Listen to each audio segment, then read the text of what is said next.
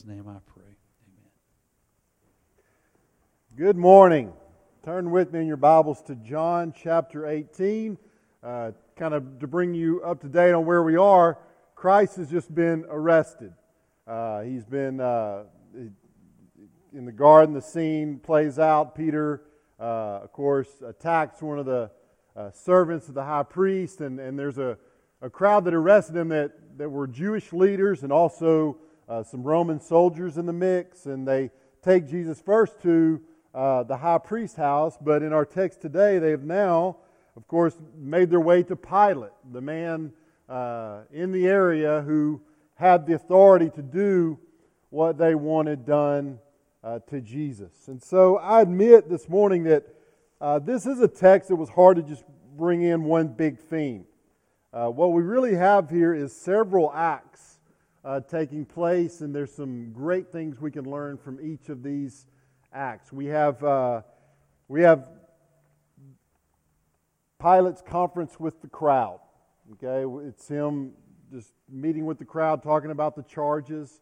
We have Pilate's conference with the prisoner. So Jesus is actually taken inside of Pilate's house, where he gets to have a one-on-one conversation with Jesus. And then the last act we have is him announcing his verdict. And so let's read starting in verse 28. It says, "Then they led Jesus from the house of Caiaphas to the governor's headquarters. It was early morning. They themselves did not enter into the governor's headquarters, so that they would not be defiled, but could eat the Passover. So Pilate went outside to them and said, 'What accusation do you bring against this man?' They answered him, 'If this man were not doing evil, we would not have delivered him over to you.' Pilate said to them, 'Take him yourselves and judge him by your own law.' The Jews said to him, 'It is not lawful for us to put anyone to death.' This was to fulfill the word that Jesus had spoken, to show by what kind of death he was going to die. So Pilate entered his headquarters again and called Jesus and said to him, 'Are you the king of the Jews?' Jesus answered, 'Do you say this of your own accord, or do others say it to you about me?' Pilate answered, 'Am I a Jew? Your own nation and the chief priests have delivered you over to me. What have you done?' Jesus answered, 'My kingdom is not of this world. If my kingdom were of this world, my servants would have been fighting, that I might not be delivered over to the Jews, but my kingdom is not from the world.' Then Pilate said to him, 'So you are a king?' Jesus answered, 'You say that I am a king. For this purpose I was born, and for this purpose I have come into the world, to bear witness to the truth.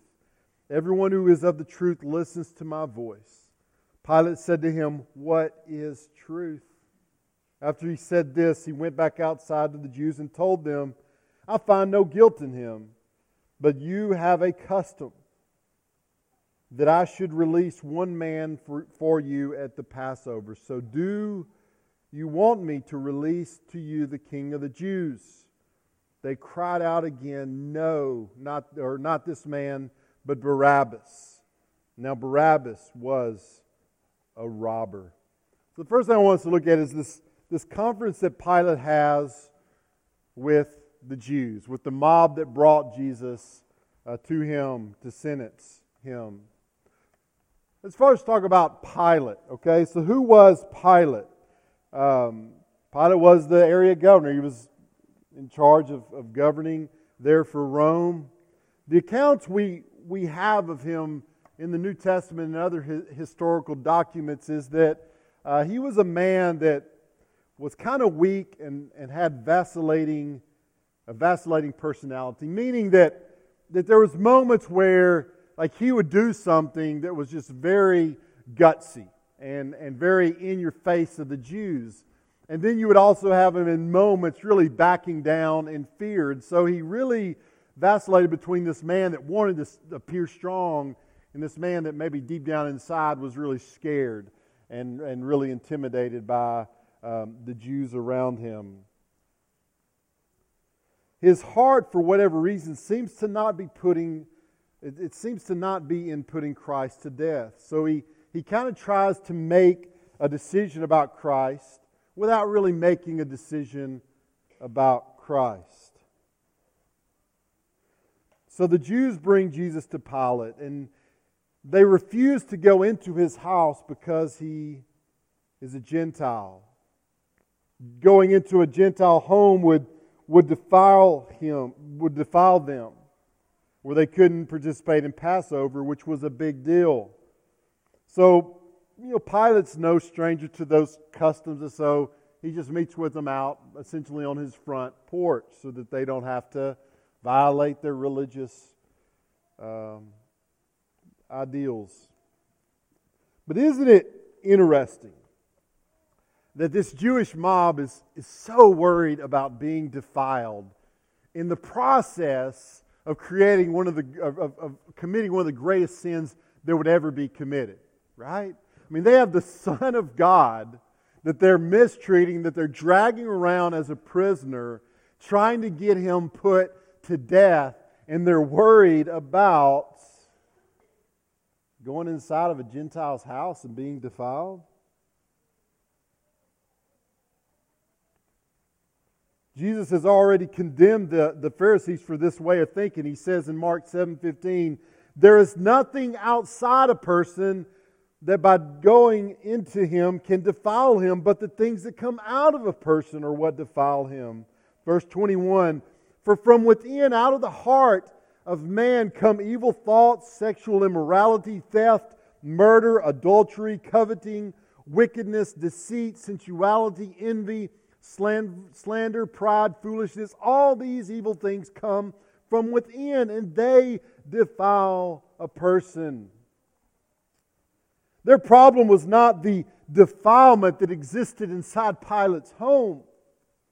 Their problem was the defilement that existed inside of them. And yet the solution to that very defilement was Jesus Christ that they were trying to put to death. The irony there. No amount of avoiding sinful places or people can justify the sinner. It's only Christ. The biggest problem for any of us is not the sin in the world. It is the sin in us. Amen? And the only solution to that is the person and work of Jesus Christ. Amen? Amen. And so Pilate questions the crowd. He says, it says in verse 29, "So Pilate went outside to them and said, 'What accusation do you bring against this man?' And they answered him, 'If this man were not doing evil, we would not have delivered him over to you.'" Now, what we need to realize here is that this is very likely not their first interaction with Pilate. After all, when they went to arrest Jesus, they had Roman soldiers with them, which probably indicates that they had already been to the Roman authorities, very likely Pilate himself, and said, "Look, here's what's happening, and here's what we don't like about this Jesus, and we need some help in arresting him, so can you give us some Roman soldiers?" So it's very possible that this is not the first time that Pilate has heard about Jesus and why they didn't like him and the charges they were bringing against him. And Pilate's response in verse 31 is, "Take him So Pilate went out to them, and he kind of just says, "Hey, what are y'all doing here?" And they're angry because, "Hey, we've already told you. Like, we thought if we brought Jesus to you, then you would just rubber stamp his crucifixion. That's what we thought you were going to do, and you're coming out and you're acting like you hadn't heard about this." And so they're very aggravated at this. And their response is, "We wouldn't have brought him to you if he wasn't guilty." But Pilate's response in verse 31 is take him yourselves and judge him by your own law. See, this is how Pilate works. Hey, I'm going to give you, I'm the big bad dude that's going to give you the soldiers to arrest Jesus. But then when they go and actually do it and Jesus stands in front of them, he really doesn't want to make that call. He wants to punt it back to them. So like I said, one moment he's giving the soldiers, I'm the big bad Roman guy with the soldiers. And the next moment, I want no part in this. And so the Jews respond, it is not lawful for us to put anyone to death. You see, it says here that the Jews wanted the crucifixion. They wanted crucifixion, and that's likely because of Deuteronomy chapter 21, verse 22. And if a man has committed a crime punishable by death, and he is put to death, and you hang him on a tree, his body shall not remain all night on the tree, but you shall bury him the same day. For a hanged man is cursed by God. You shall not defile your land that the Lord your God is giving you for an inheritance. It was a tremendously humiliating death to die hanging on a tree. And even the Old Testament attests to that. And so it was very, very important. It was important to those Jews that we don't want him just to die. A normal death, he could be a martyr. We want him in an absolute gruesome death hanging on a tree, which means that he's a cursed man. And therefore everyone that sees this will say, well, he definitely wasn't the Son of God, because cursed is a man who hangs on a tree. And so he couldn't have been who he said he was. But look what John interjects here in verse 32. This was to fulfill the word that Jesus had spoken, to show by what kind of death he was going to die. And so these men, they think they're in control. They think they are choosing a death that will certainly defeat Christ, when they're really choosing the death that has already been proclaimed. They're not defeating Christ by crucifying Him. They are fulfilling His very words. He said He would be lifted up in His death.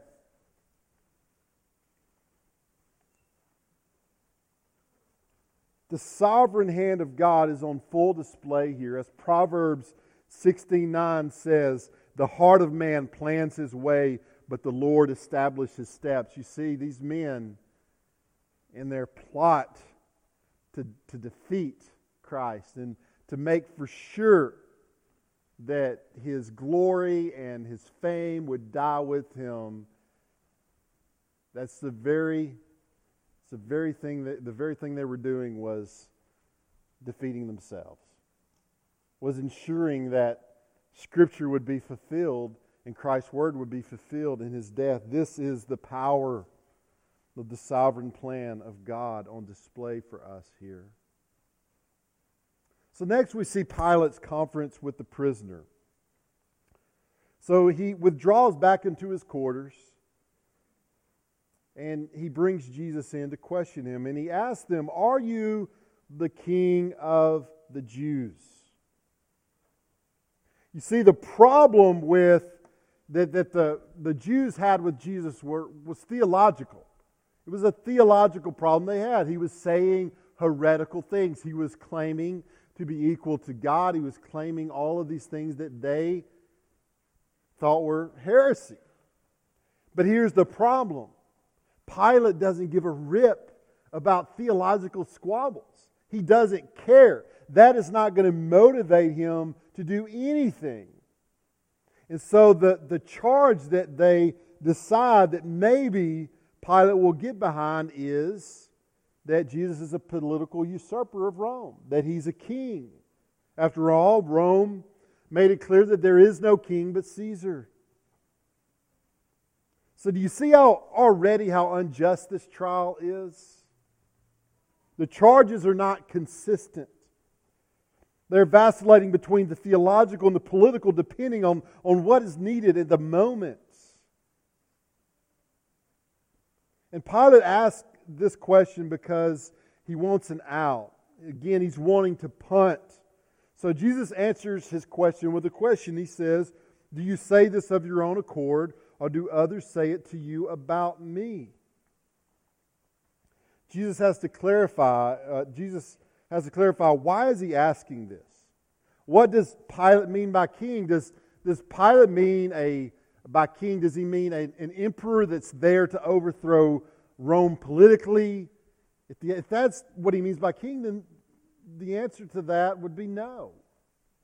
Does he mean when he says king that he is the messianic king of the Jews? Then the answer would be yes, I'm that king. I'm a king in that sense. And so Jesus was figuring out, what is he asking? One might even wonder, is Jesus poking some fun at him, saying, are people putting you up to this? What are you asking here?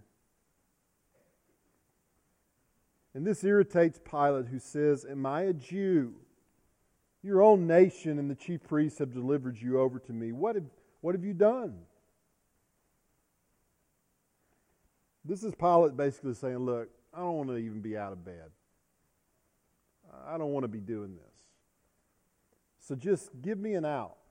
Just give me an out. Let's talk about what they're charging you with. Let's get this thing done. And Jesus answered him, my kingdom is not of this world. If my kingdom were of this world, my servants would have been fighting that I might not be delivered over to the Jews. But my kingdom is not from this world. So Jesus makes it clear to Pilate, look, I'm not here to establish some political system. I'm not here to overthrow Rome. My kingdom is not a physical kingdom, at least not yet. And he points to the fact, look, none of my guys fought back. He said, and the reality is that one fought back and he was reprimanded for it, of course, Peter.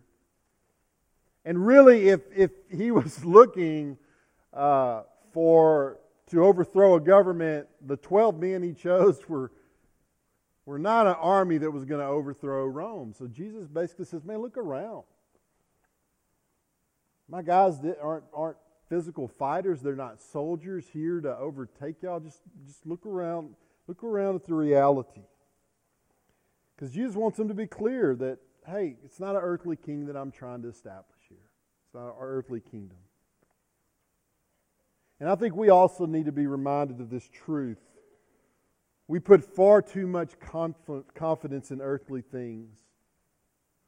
If our political preference is in power, then we feel great. Feel like everything's going to go great for the church and Christians. This is awesome.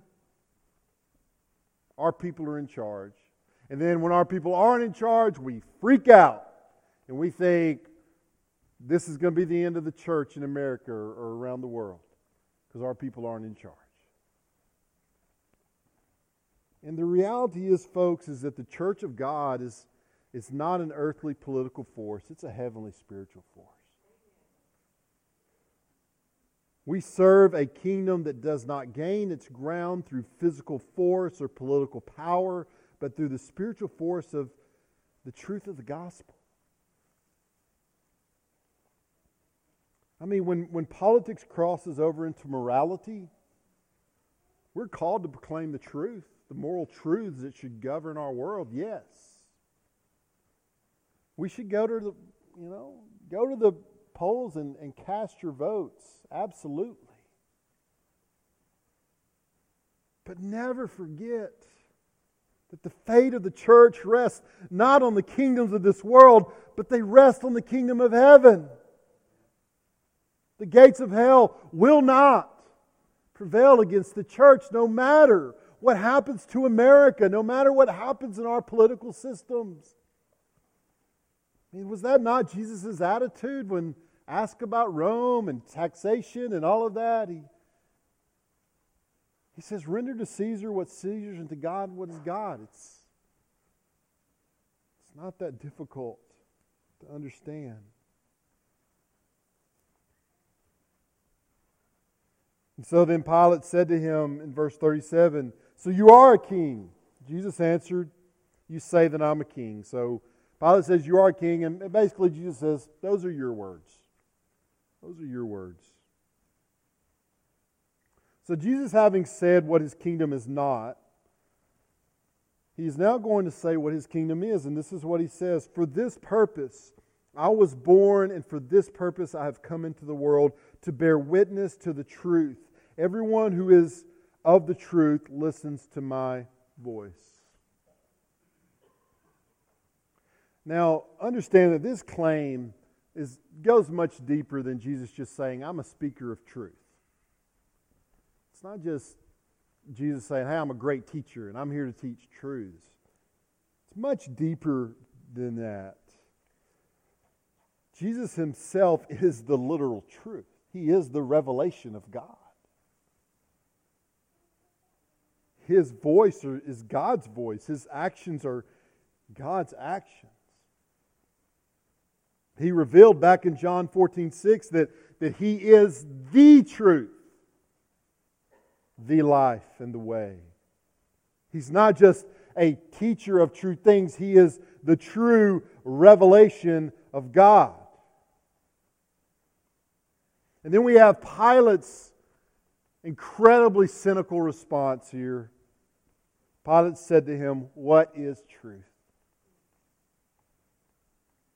It's a phrase that seems ripped out of our modern or our postmodern culture. To scoff at the idea that there can be one truth. In Pilate's rejection, he shows that he is not of the truth. He is not one who hears Christ's voice. How sad. How sad to be so close to Christ. To have Him essentially in His living room. To be able to have Christ reveal to him, "I am the truth." And to be that close and then to cynically respond, "What's truth?" He heard Christ, but he didn't really hear Christ. Are you here today and you've been close to Christ? You've heard much about Christ. You've sat in the services. You've heard the sermons, but that is not enough. He must become to you the truth, the true revelation of God. There is much debate in our postmodern times about truth. The world scoffs along with Pilate. What is truth? The truth is not just a thing or an idea. The truth is a person who, because He loved you, lived and died for you. Hear Him this morning and you can know the truth. Next we have Pilate returning back to the crowd and announcing his verdict. "I find no guilt in him." Think about that. The Jews' trumped up charges did not stick. Pilate saw through it and realized Jesus was not there to threaten Rome's earthly reign.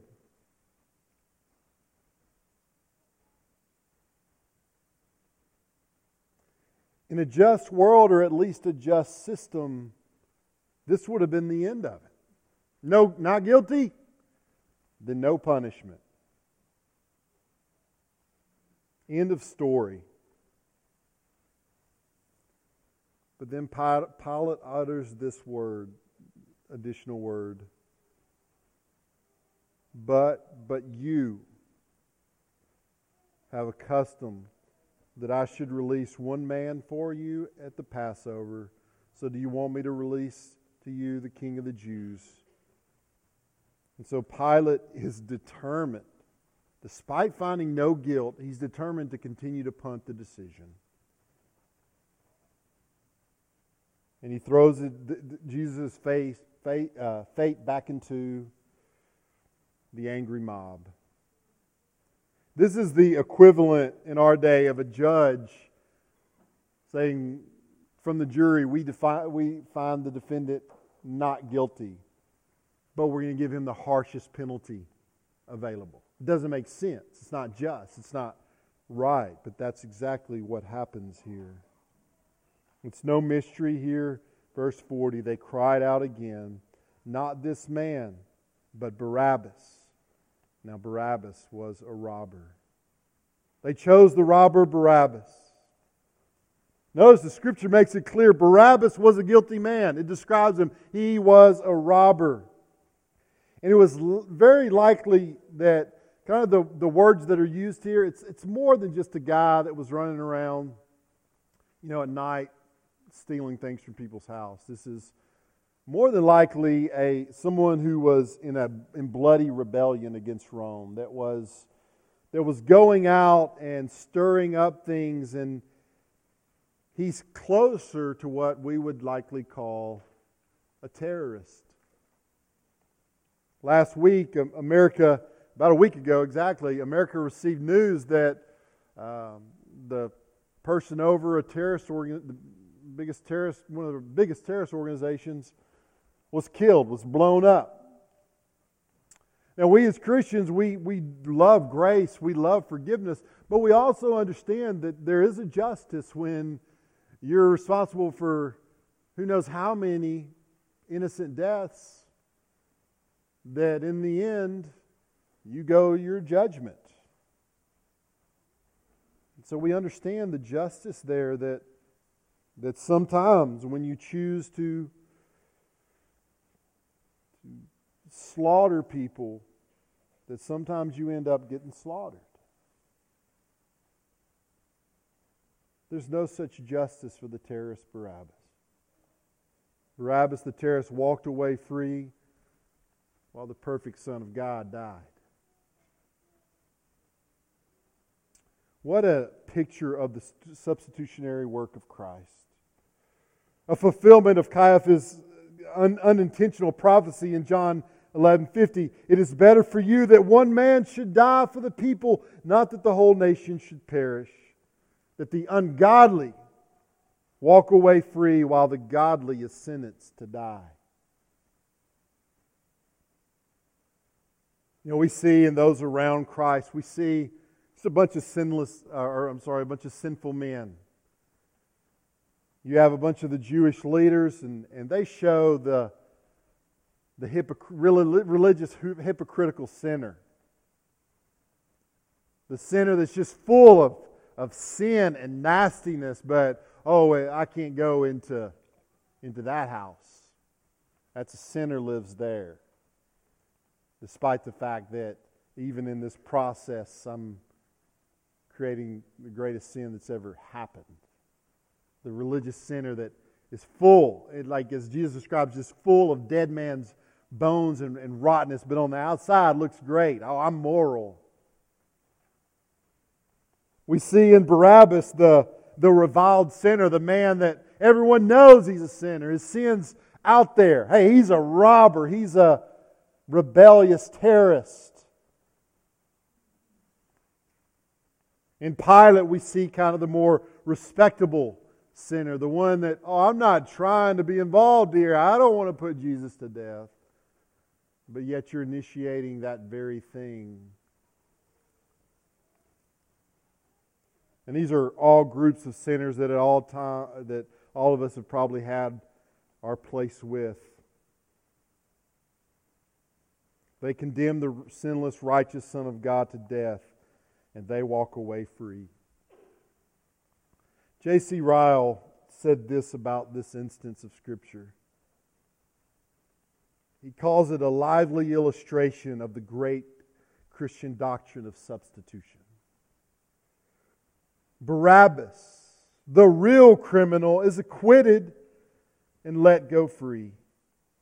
Jesus, innocent and guiltless, is condemned and sentenced to death. So is it in the salvation of our souls. We are all by nature like Barabbas and deserve God's wrath and condemnation, yet He was accounted righteous and set free. The Lord Jesus Christ is perfectly innocent, and yet He is counted a sinner, punished as a sinner, and put to death that we may live. Christ suffers, though guiltless, that we may be pardoned. We are pardoned, though guilty, because of what Christ does for us. We are sinners, and yet counted righteous. Christ is righteous, and yet counted a sinner. Happy is that man who understands this doctrine and has laid hold on it by faith for the salvation of his own soul. Let me read that last part again. How happy is the man who understands this doctrine and has laid hold on it by faith for the salvation of his own soul. The truth of the substitutionary death of Christ leaves us with an unescapable fact. We are all Barabbas. All who are in Christ are former terrorists to the glory of God, against the glory of God, who have been set free by the death of the innocent. Folks, we're all Barabbas, or at least we all used to be. So let us go into a world of people that are Barabbas, that are terrorists against God's glory, and help them and tell them of the beautiful truth that because of what Christ did, because of what He endured, because of how He lived His life perfectly righteous, that righteous could then be credited to us. Because of His death on the cross, we can have forgiveness and pardon of our own sins. Let's go out into a world as former Barabbases, telling other Barabbases that they too can be set free. I'm going to ask you to please stand as our musicians come. I ask you to respond however God has spoken to you in His Word this morning. Let's pray. Dear Heavenly Father, God, help us, God, to realize that our problem is within us and not out there. Help us to know our need of Your grace and Your forgiveness because of the defilement that exists in us. God, help us to not trust in political powers, just to realize that we are about a different kingdom first and foremost, Your kingdom. And God, help us to realize that we live in a world as former Barabbases that need to tell others about the freedom we found in You. God, put on our hearts Barabbases in our life that we could share the gospel with. In Jesus' name I pray. Amen.